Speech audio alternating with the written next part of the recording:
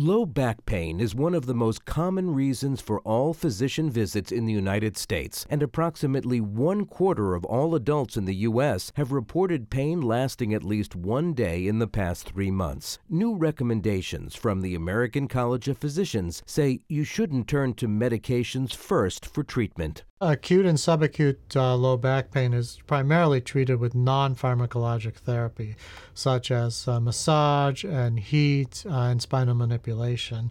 If needed, anti-inflammatories or muscle relaxants can be used. ACP's new clinical guideline, published in Annals of Internal Medicine, characterizes back pain as acute, lasting less than 4 weeks, subacute, lasting 4 to 12 weeks, and chronic, lasting more than 12 weeks. Most low back pain is self-limited.